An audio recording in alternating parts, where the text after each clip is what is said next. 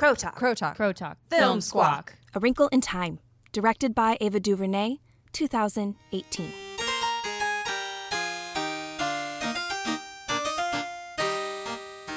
Hello. For those of you who are new to the podcast, I'm Rochelle Robinson, and joining me are Stacey Reynolds and Cassidy Brooks. Hello. In this podcast, we will first look at our yays and nays.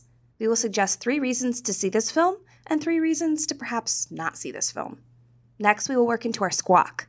This is where we're going to talk about what stood out to us, themes, things that really bothered us, and just generally talk your ear off. Finally, we're going to look at takeaways, things we want to remember moving forward about this film or film in general. After discovering her risk-taking astrophysicist father is being held prisoner deep into the universe by an evil entity, Meg Murray and her little brother, Charles Wallace, venture across distant planets, encountering friendship, self-realization, and a giant piece of flying kale to rescue him. Okay, let's hear 3 reasons to see this film. Cassidy, what's your reason? I love the general theme of the film, which is love, and for all of the glitter. That's it. A lot of sparkly glitter. Stacey? You're a 12-year-old girl. And my reason to see this film is to finally see a vision of the Tesseract realized on screen. All right, so 3 reasons maybe we wouldn't recommend this film.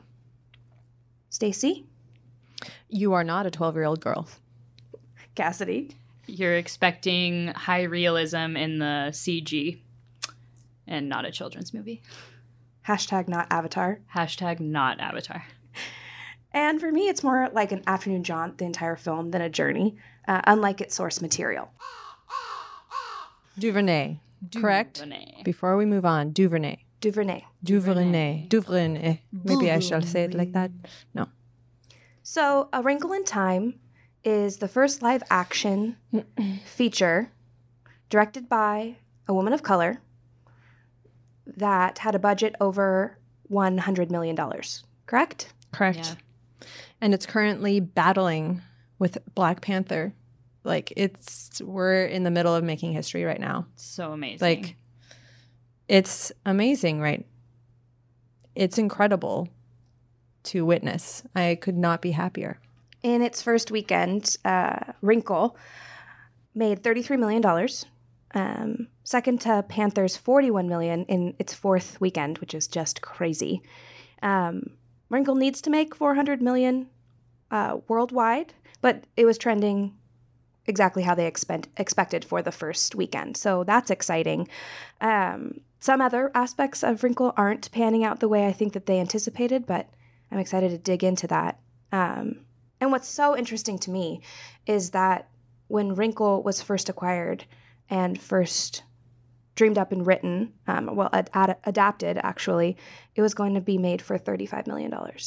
Wow. Oh my Really? gosh. Yes. I would love to know like a comparable as far as the budget goes for that. Like, Yeah. You know, they actually were likening it to Bridge of Terabithia because Jeff Stockwell wrote the first draft in 2010, and he wrote Bridge to Terabithia. And so Bridge was definitely less than 30 million, but they were amping it up just a smidge for Wrinkle at 35 million, but then to have it now be a film that was $103 million in the making, that's quite a substantial leap. And Ava herself, this was quite a big jump for her. She obviously has made some films that everyone knows about, Selma, 13th. She won at Sundance for Best Directing for Middle of Nowhere in 2012.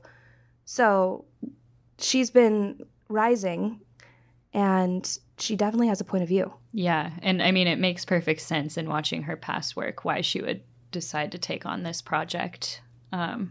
Wrinkle in Time was one of the most banned books of all time, by the way. Like, the Interesting. actual book is one of the most frequently banned books.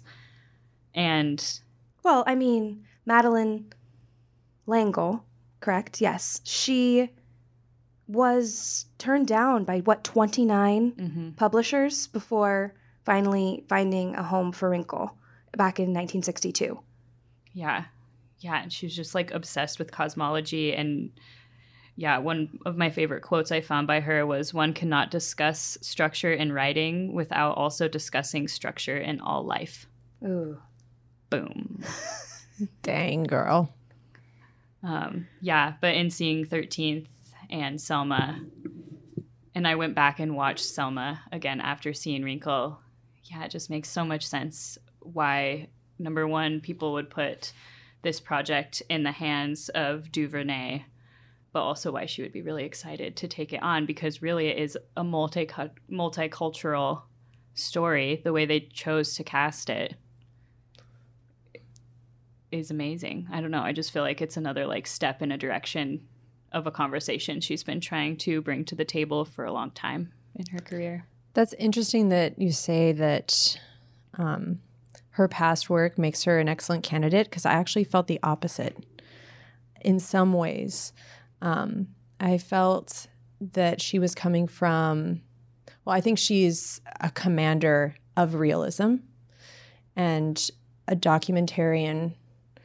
And I think she's so interested in looking at stories that are shaping the way things are now.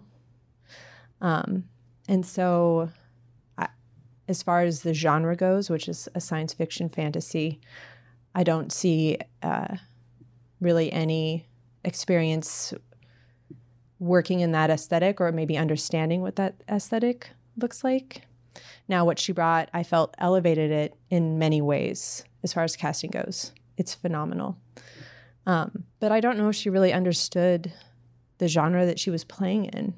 I don't know. That was my feeling.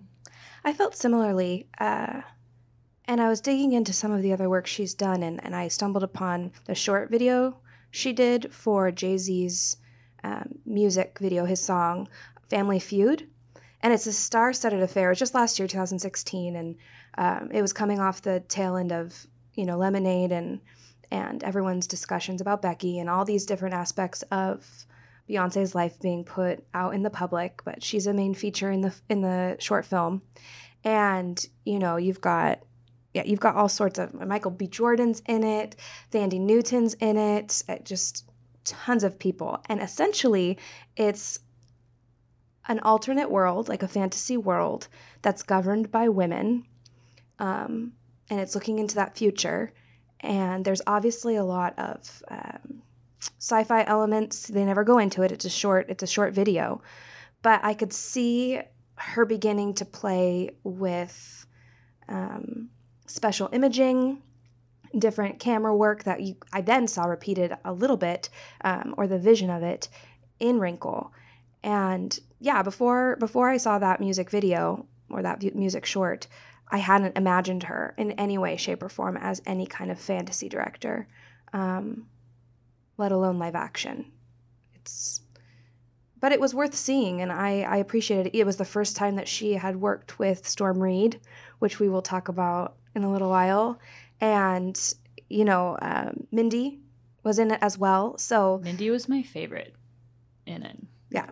So there were some brand new moments, I think, and maybe she was friends with them already, but it was cool to see her have that experience with them before they actually went into filming for Wrinkle. Well, a lot of the people from Selma were involved in Wrinkle.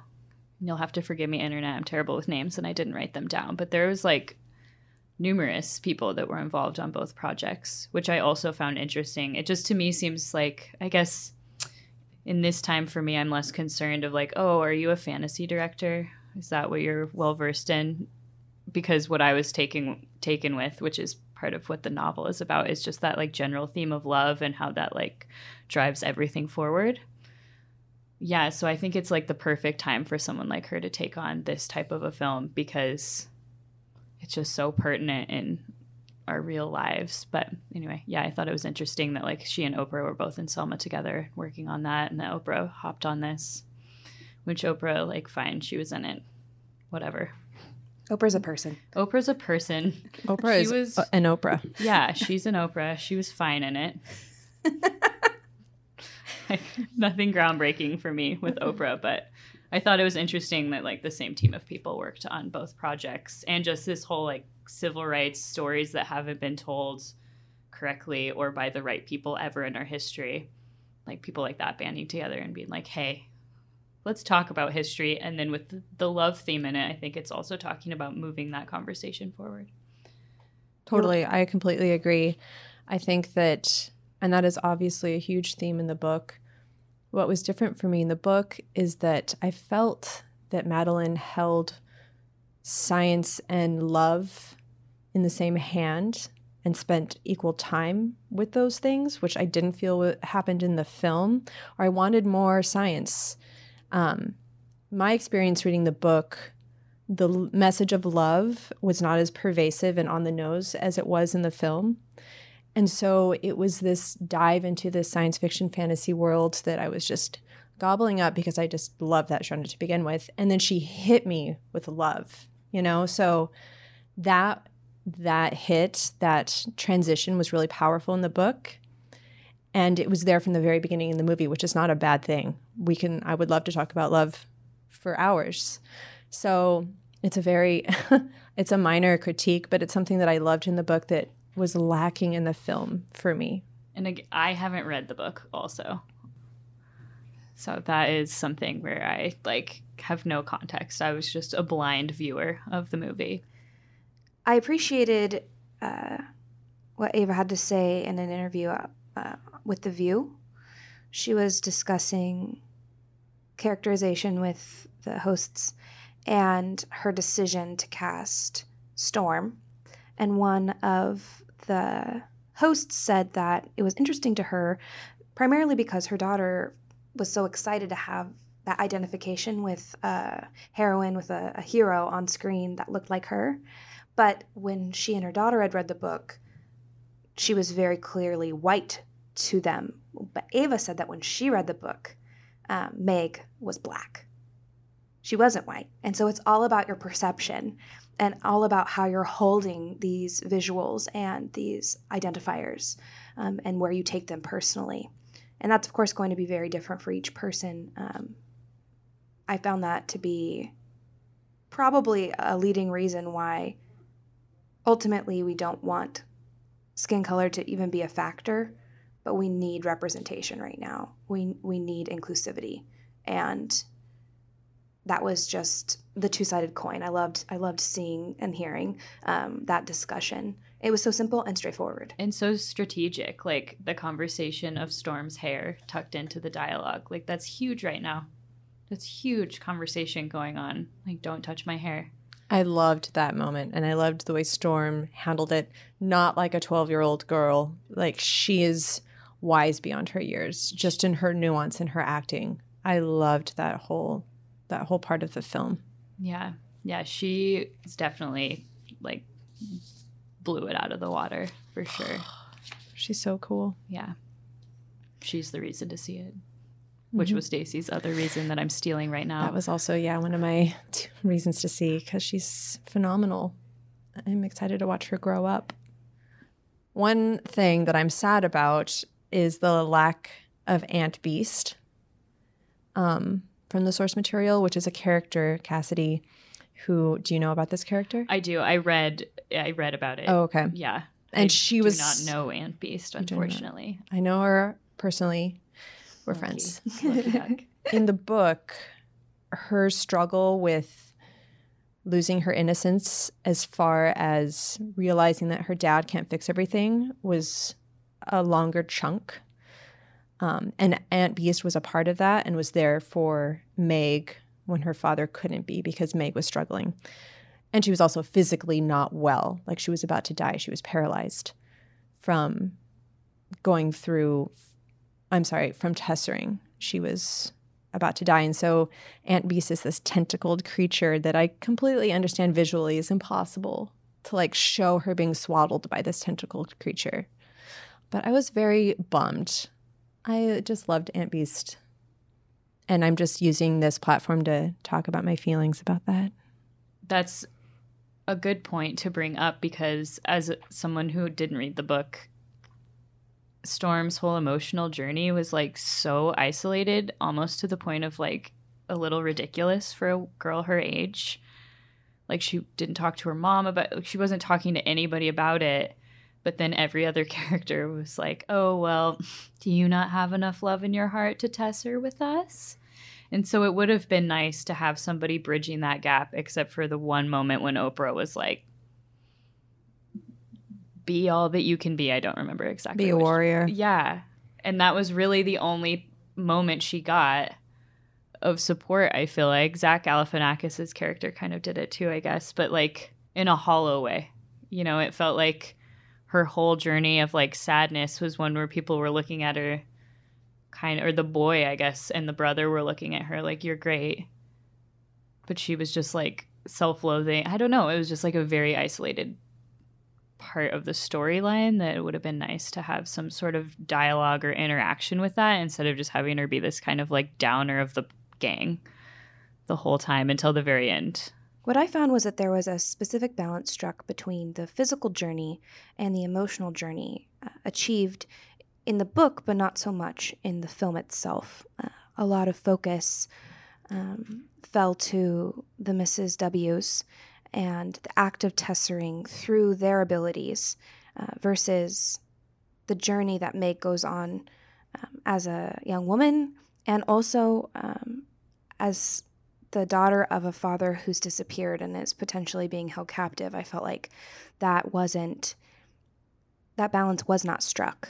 We only got Meg's emotional journey. We didn't feel the messiness or the time that goes by, the fatigue. It's grimy. The book really makes you think that anybody could die at any moment, and it's definitely a multidimensional story when it comes from the voice of the book, extending to universal themes. And you get those universal themes in the film, but then it kind of stops on those themes and it reiterates those themes and that becomes the point versus Meg. It becomes a story for everyone.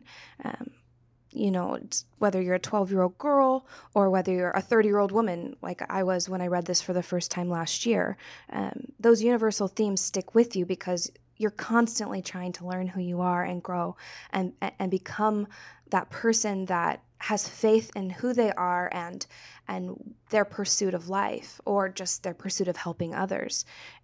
I don't feel like the film was able to achieve that on a personal level through Meg's characterization, as much as it was like a beacon or like shouting out into the void, this is what we all need to be. We all need to self-actualize. It's okay. You can do it. That wasn't the message I received from the book. No, it was like too quick. And of course, that's probably one of the hardest things to do is like get inside a character's brain on screen. That's probably always like one of the main complaints when adapting a story. But yeah, I really wish they could have taken a little bit more time in focusing on the balance of it instead of like the W's are like taking care of everything until they're just cutting you off and leaving you. I don't know. Yeah, it was just a little abrupt where it was like, we're on the journey and now we're at the end of the journey for another 30 minutes. Like we've reached the end. And they had all the components to go there and get inside her head because Storm Reed is such a phenomenal, nuanced actor. I felt that they had the tools. They spent a lot of time setting up the father and giving him more screen time, whereas in the book, you don't see the father until the end. And maybe had they followed the model of the book, which I felt after I read the book, I was like, wow, this is going to be so easy to adapt to a screenplay. It doesn't jump in time. It's just really straightforward. And they didn't. They felt they really needed to show how much the father loved the daughter instead of just relying on the daughter's emotions, which are powerful enough. And he like left. He was able to test her the first time because of love. Like that's what the visuals communicated. And they never came back to that. I don't know, like the father in the movie was a little like desperate and distant for like the amount of love the daughter held for her dad. His whole entire response to everything. Yeah, it was a little lackluster, I guess, towards the end. I also found that the theme of imperfect parenting or parents that are struggling became a pretty dominant focus for these characters, specifically both Dr. Murray's Alex and Kate. And for Alex, Dr. Alex Murray, he ends up wanting to leave without George Wallace, and that becomes a hard no for Meg. And that's obviously a flaw. He had a hard time, like you were saying, even just navigating the love factor. Like love helped him tesser. He was able to see the wavelength, that frequency he needed to see in order to have the tesser appear. And it had happened right after he saw Kate, his wife, with their new baby boy, Charles Wallace. But it never returns to that, exactly what you were saying, Cassidy. At the very end, I, at the very least, would have expected her to ask where the hell he was, or have some sort of emotional response that wasn't just, my darling husband, you've returned to me. I didn't find that their relationship had been set up in such a capacity that we believed without a shadow of a doubt that she believed that he was lost in the universe and that it was a total cosmic failure that he was gone. We didn't have necessarily enough relationship information to draw that connection for them. So I think realistically, she could very well have said, where have you been? What the fuck have you been doing? And we would have believed her. I mean, there's still going to be a piece of you, no matter how much you believe in your heart of hearts that they are coming back to you, that they really are lost. There's still going to be that piece of you that's like, what the fuck? And that brings me back to my issue of this being an afternoon jaunt. Instead of having the journey that was so specifically described, harrowingly so in the book, this film was turned into a star-studded affair with a big piece of kale and a whole lot of Oprah. That piece of kale, like, boo. Why? I am so bummed about that because something that I think is interesting about kale, which in the book is a centaur, It's is a that centaur it's in the a book? male. It's an androgynous, ambiguous-looking centaur.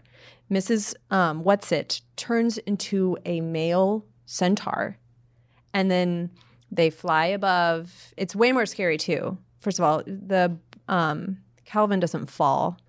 They break the stratosphere, and they have to breathe into flowers in order to survive. It's so The cool. flowers were the best visuals too. Oh, so like, they're why on so much earth cooler did in the they- book. And that is my reason not to see it, is that fucking piece of flying kale. If you're gonna do a piece of flying foliage, fine, that's okay, but like, do it better. I'm just trying to Like, understand why, because she didn't speak. So at first when I saw the kale, I was like, oh, Reese is going to like talk and they want her to have her voice. Okay, fine. So they made it look more feminine, but then they didn't even speak. She didn't speak at all. Why did they even give it? Yeah, like why? I just don't, it was changing it for the sake of changing it, which is so weird. I'm sorry, like centaur versus flying kale. Like, we can watch flying kale on a windy day in the fall. Yeah, especially in this area that we live in, which is the Pacific Northwest. I have kale in my fridge right now. I could am throw it in the air. Honestly, a little Wrinkle in time. glad I didn't know that it was supposed to be a centaur, because that moment I think I would have just checked out if I would have known.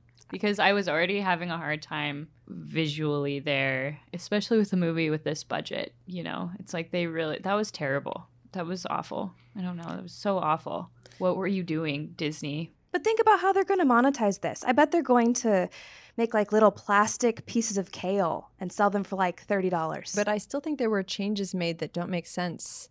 For instance, the Happy Medium's layer.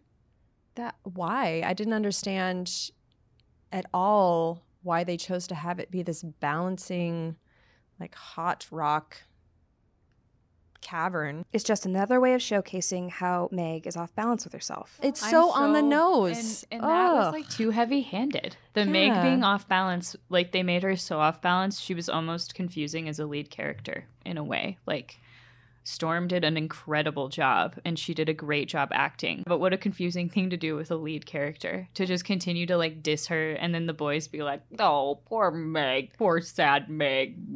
Which in turn just disses the audience, not respecting our intelligence to delve into this character. And maybe that's a little bit of what critics are talking about when they say that they're hung up on Meg's characterization. I didn't get enough of her, I guess, personally. And in some ways, I got too much of what they chose to give me of Meg. And the whole idea of women as teachers, that theme, I mean, you saw it when Meg just began to regurgitate these words that the Mrs. W's would say. For the first time, she could say thank you to a compliment because Mrs. Witch had taught her to say thank you when someone compliments you. And the same could be said for Mrs. Whatsit when she says, I'm underwhelmed.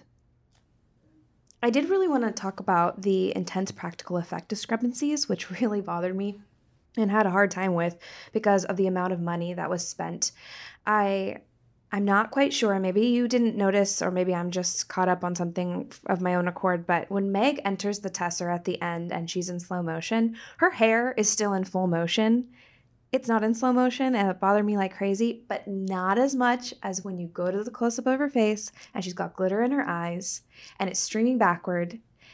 And then in the reverse shot, there is no glitter coming off of her body in any way, shape, or form. And it was so specific, and I don't know how that even happens in a big budget film like this. Did you notice any? This is where Stacey's point rings true, I think, with a team that took on fantasy that maybe wasn't ready to take on fantasy writing, because I think in writing fantasy, it's writing fantasy, but then like as you're writing, tying in visuals every step of the way and understanding what that means. And I can't stress the piece of kale enough. Like, what are you doing?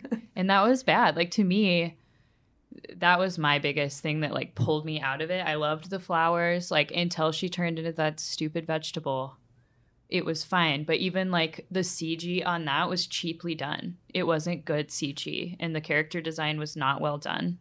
It was not well done for the budget that they had. And really, that was like one of the only moments that CG was like really, really happening. Except, yeah, at the very end, I guess there's moments throughout where the CG is going for it. But if you're going to do CG, do it right. Because we're not going to redo, what was that terrible movie, like 1000 BC or whatever that came out? Yeah. Like, where it just, like, the visuals do in fantasy take you out of it if you don't do it right. And I'm now curious to know, like, who was the artistic director on this? Like, who was in charge of that? Oh, right here. And what else have they done? The visual effects supervisor was Rich McBride. Production designer was Naomi Shohan. Fantasy is so visual. If your continuity is not on par, it's going to suffer. He did the visual effects on Avatar. What? Hashtag not Avatar. Hashtag not Avatar. Hashtag do better, Rich. Wow. McBride. Richard McBride. Maybe again, all this money went to the actors. That's kind of, I think that's right. Because there were so many big names. Zach Galifianakis didn't need to be the happy medium. I liked the way they depicted. I thought he was funny, but again, like I liked the depiction of the happy medium in the book. Yes. It's not that I liked it more. It's just, again, they made all these money-grabbing choices. It feels. I mean, to me, it wasn't even Zach Galifianakis. It's Reese Witherspoon and Oprah. That's where the budget went. As far as money, but I mean, there's so many big names. Attached. Like Zach is a huge name now. So yeah, there's just huge, big players. Chris Pine, like, they're all huge. Is Chris Pine the dad? Who's the dad? Yeah, because of Star Trek. Yeah, is that what his Wonder Woman? He was just in Wonder Woman. Yep. I was a little underwhelmed by the casting, and I think fantasy is the perfect genre to like bring up unknown actors. Like, that is the genre to do it. Well, yeah, because you have a built-in audience, especially with a book like this. You had a built-in audience. You could have done a lot. You already had them. A little. Like, I mean, $35 million to $103 million. And why Oprah? You know, like, I think it is because they worked together on Selma. I mean, I loved Oprah. I do love Oprah, but it was the way they were all handled. Like, it could have been better. Yeah, I love Oprah too, but in that casting choice, I didn't care either way. Which to me means the performance wasn't that big of a deal. I don't know. For me, I was just like, it was kind of almost an eye roll that Oprah was in it a little bit. Because, yeah, they just didn't need to do that. That was just like fanfare on top of a good story that drowned it out a little bit. Yeah. Like you said, Rochelle, it was about star-studded glamour, which is also, I'm sure, why they removed her braces. Because in the book, she has braces. She cuts her hand on her braces. I forgot. Oh, my word. Why didn't she have braces? Because that's not pretty. Oh, man. Is glamoured. That was something that I noticed right away. The minute she smiled, I was like, oh, she doesn't have braces. And I really remembered the braces because she talks a lot about it in the book. It's a part of what makes her self-conscious. Right. And there's a moment where her hand hits her face and she cuts her skin on her braces. They're a part of the book. So, Disney glamour. Something I both enjoyed and did not enjoy, and you can tell me, Stacey, if this was in the book, I'm having a hard time remembering, but the Mrs. W's leave Meg with 3 tools. Mrs. Who gives her her glasses, which allows her to see beyond what is thought to be there. Mrs. Whatsit gives her the gifts of her faults, which I love. And Mrs. Which offers her command, which is stay together. For me, my command, the stay together piece that Mrs. Which extends to Meg, doesn't come through as obviously, and since the movie is hampered with on-the-nose, obvious theme and moral and message and execution, I actually found myself struggling to know how she exercised that. I think it was when her dad was going to leave without Charles Wallace, and she said, no, we have to all stay together, or something to that effect. But did either of you have any response to those tools at all? Did they stick out to you? In the movie, they weren't as precious, I felt, as they were in the book, or like vitally important as they were in the book. Yeah, I think that Mrs. Whatsit's gift, the gift of your faults, was a rare piece of poignancy that I plucked out and kind of held on to tightly because I wanted so much more of that. It resonated the book. And they list the writers of this screenplay as writers. No one's listed as someone has not adapted this. This is not an adapted piece. They are listed as writers. That could be something that maybe should have been addressed. Why didn't we adapt this? Why did we decide to write this? Well, and when you, even with the Harry Potter movies, it's hard enough to adapt those books, but they were at least adapted enough that as a viewer you could think oh, dang, they left this part out. There wasn't enough time. Whereas they're not changing the story or adding, maybe they did that. I haven't researched that in the way we're doing this, but I would think that would be frustrating to the audience, which is the audience because of the novel, right? That's the audience. And so how frustrating to go in with that background knowledge and then have people just kind of rewrite it for the screen. Have either of you seen the television series? No, I read about it. But the producer for the television series was one of the producers for the feature film, right, Stacey? Yeah, Catherine Hand. And this has been the passion piece of her life. She read this book as a kid, and it's what made her want to make movies, is this story. And so it's been her life's pursuit to get here. And she got to meet the author and talk to the author. And she recognizes that the television adaptation was not what anyone wanted because of their limitations in their budget. So in this one, the budget wasn't an issue in this version, and she got to see more of her vision executed than she did in, I can't even remember when that was adapted, so long ago. I almost wonder if it got a little drowned by having such a large budget and they were worried about the wrong elements of this film instead of the heart of the story, Well, I think, again, it comes back, I feel, just the team not understanding the genre. Does anyone know how much Wonder Woman cost? I don't know. That's a good question. But I'm struggling to understand what they spent $100 million on. The kale. The kale. And the cast? The cast. It was the cast. Something that I think is tough in this genre of fantasy is when you really root it in pop culture and you make a lot of references, especially with the soundtrack. I think when you timestamp it, it no longer becomes fantasy because fantasy is timeless and it shouldn't be rooted to something that we so closely understand right now. And so for me, that is just a misunderstanding of what the genre can do.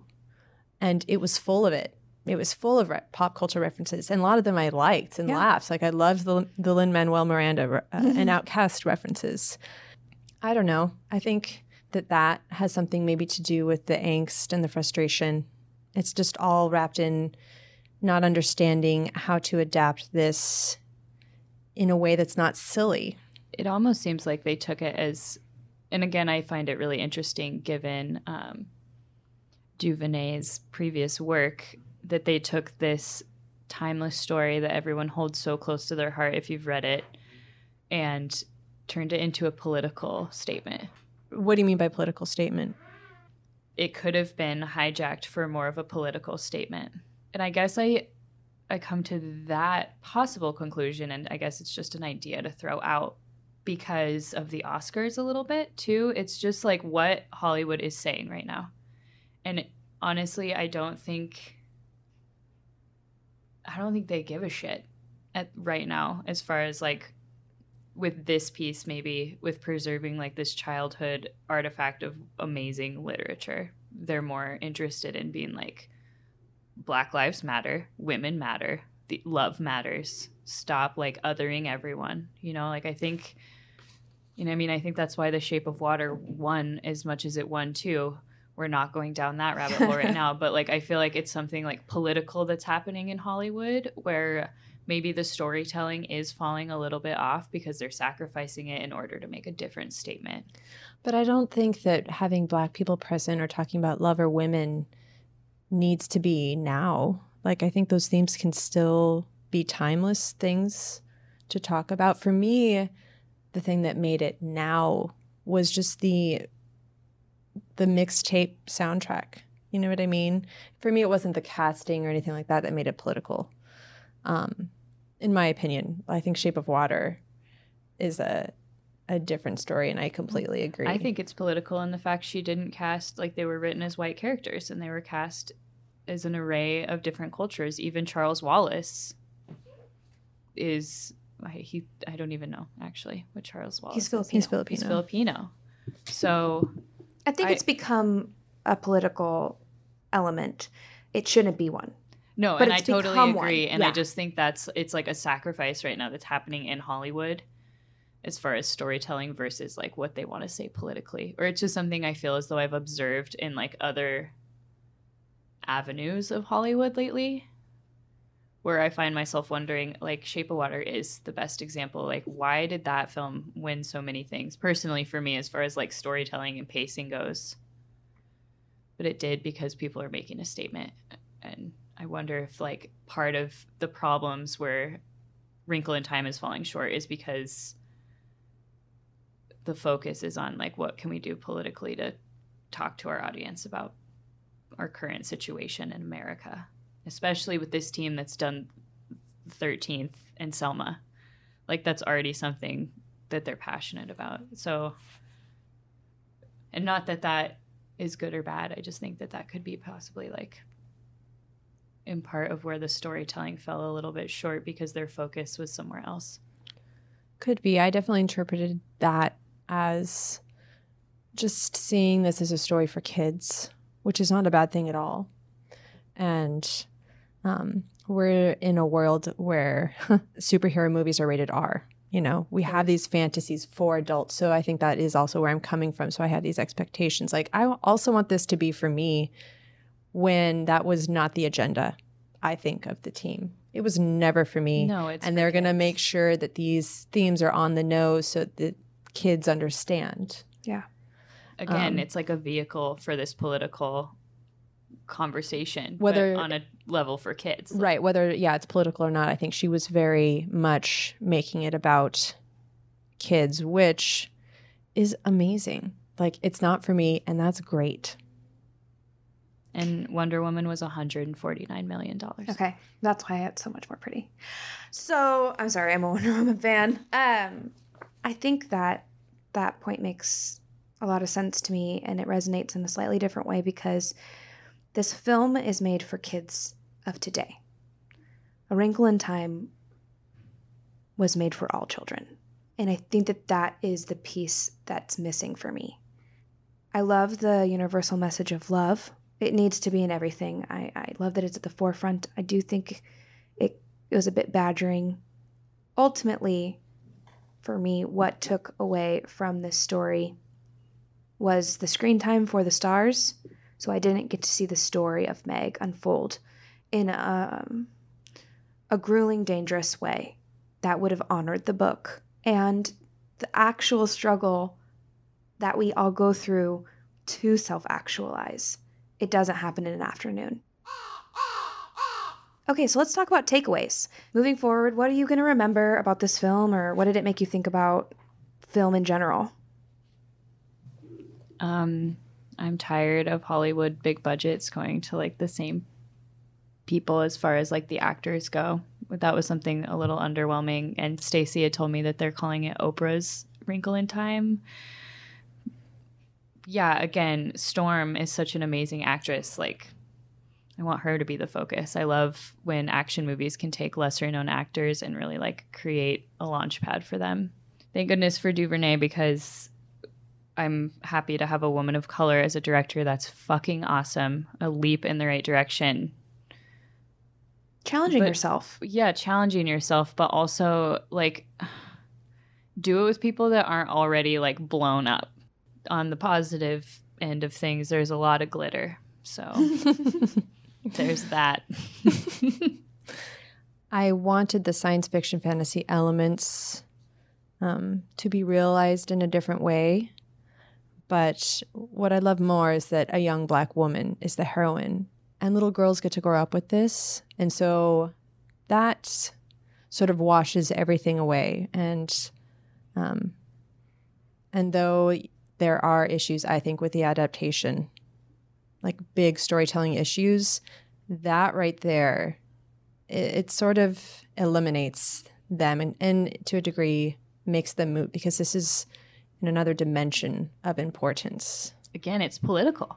Like it's like breaking the glass ceiling. Like that in itself is amazing as far as just having different representation coming out of Hollywood and different people to identify with that aren't white and men, you know? And yeah, I don't know. I feel weird even like saying that, because I don't want it to come across as like, I'm white and I like that Black people are being cast now. I don't know. It's like hard to talk about, but it is, but it's important. And I'm glad that young white girls can see these powerful Black girls. I like think it's that's important for incredibly essential. Incredible. It's essential for all of us to see these women in a position of power who are marginalized in every single way. I mean, and even with how like, yeah, with all, like you said, the storytelling holes, just to see a main character that's a young girl and then a team of women that are helping guide her, you know, like that, it almost feels weird to watch in a theater where I'm like, what's happening? What's happening to me? My heart, what? Ah. So yeah, for all of those reasons, I think it's totally worth seeing, and it was well done in that regard, because it does make you think about what's going on in the industry. For me, heart plus journey equals actualization. And I think the more we partner with Ava and Hollywood supports her vision and other people's vision who are seeking telling stories that have needed to be told for a very long time, looking through the lens of people that have not been heard yet, I think the better balance we're going to find and the more evolution to storytelling that we're going to see. And once that occurs and once we get on that track, I mean, it's going to take time, but once we're there, I think we're going to see a whole different era of storytelling. And hopefully, you know, a lot of other things change with it. Well, thank you so much for joining us this month, talking about A Wrinkle in Time. We appreciate you so much. Cassidy's about to eat the microphone. That's how much she loves you. I'm going to eat the microphone with my love for you. So until next month, it's been real. We'll see you later. Real. I'll talk to you later. See you later. Bye. Catch you on the flip side. This has been a Talking to Crows production.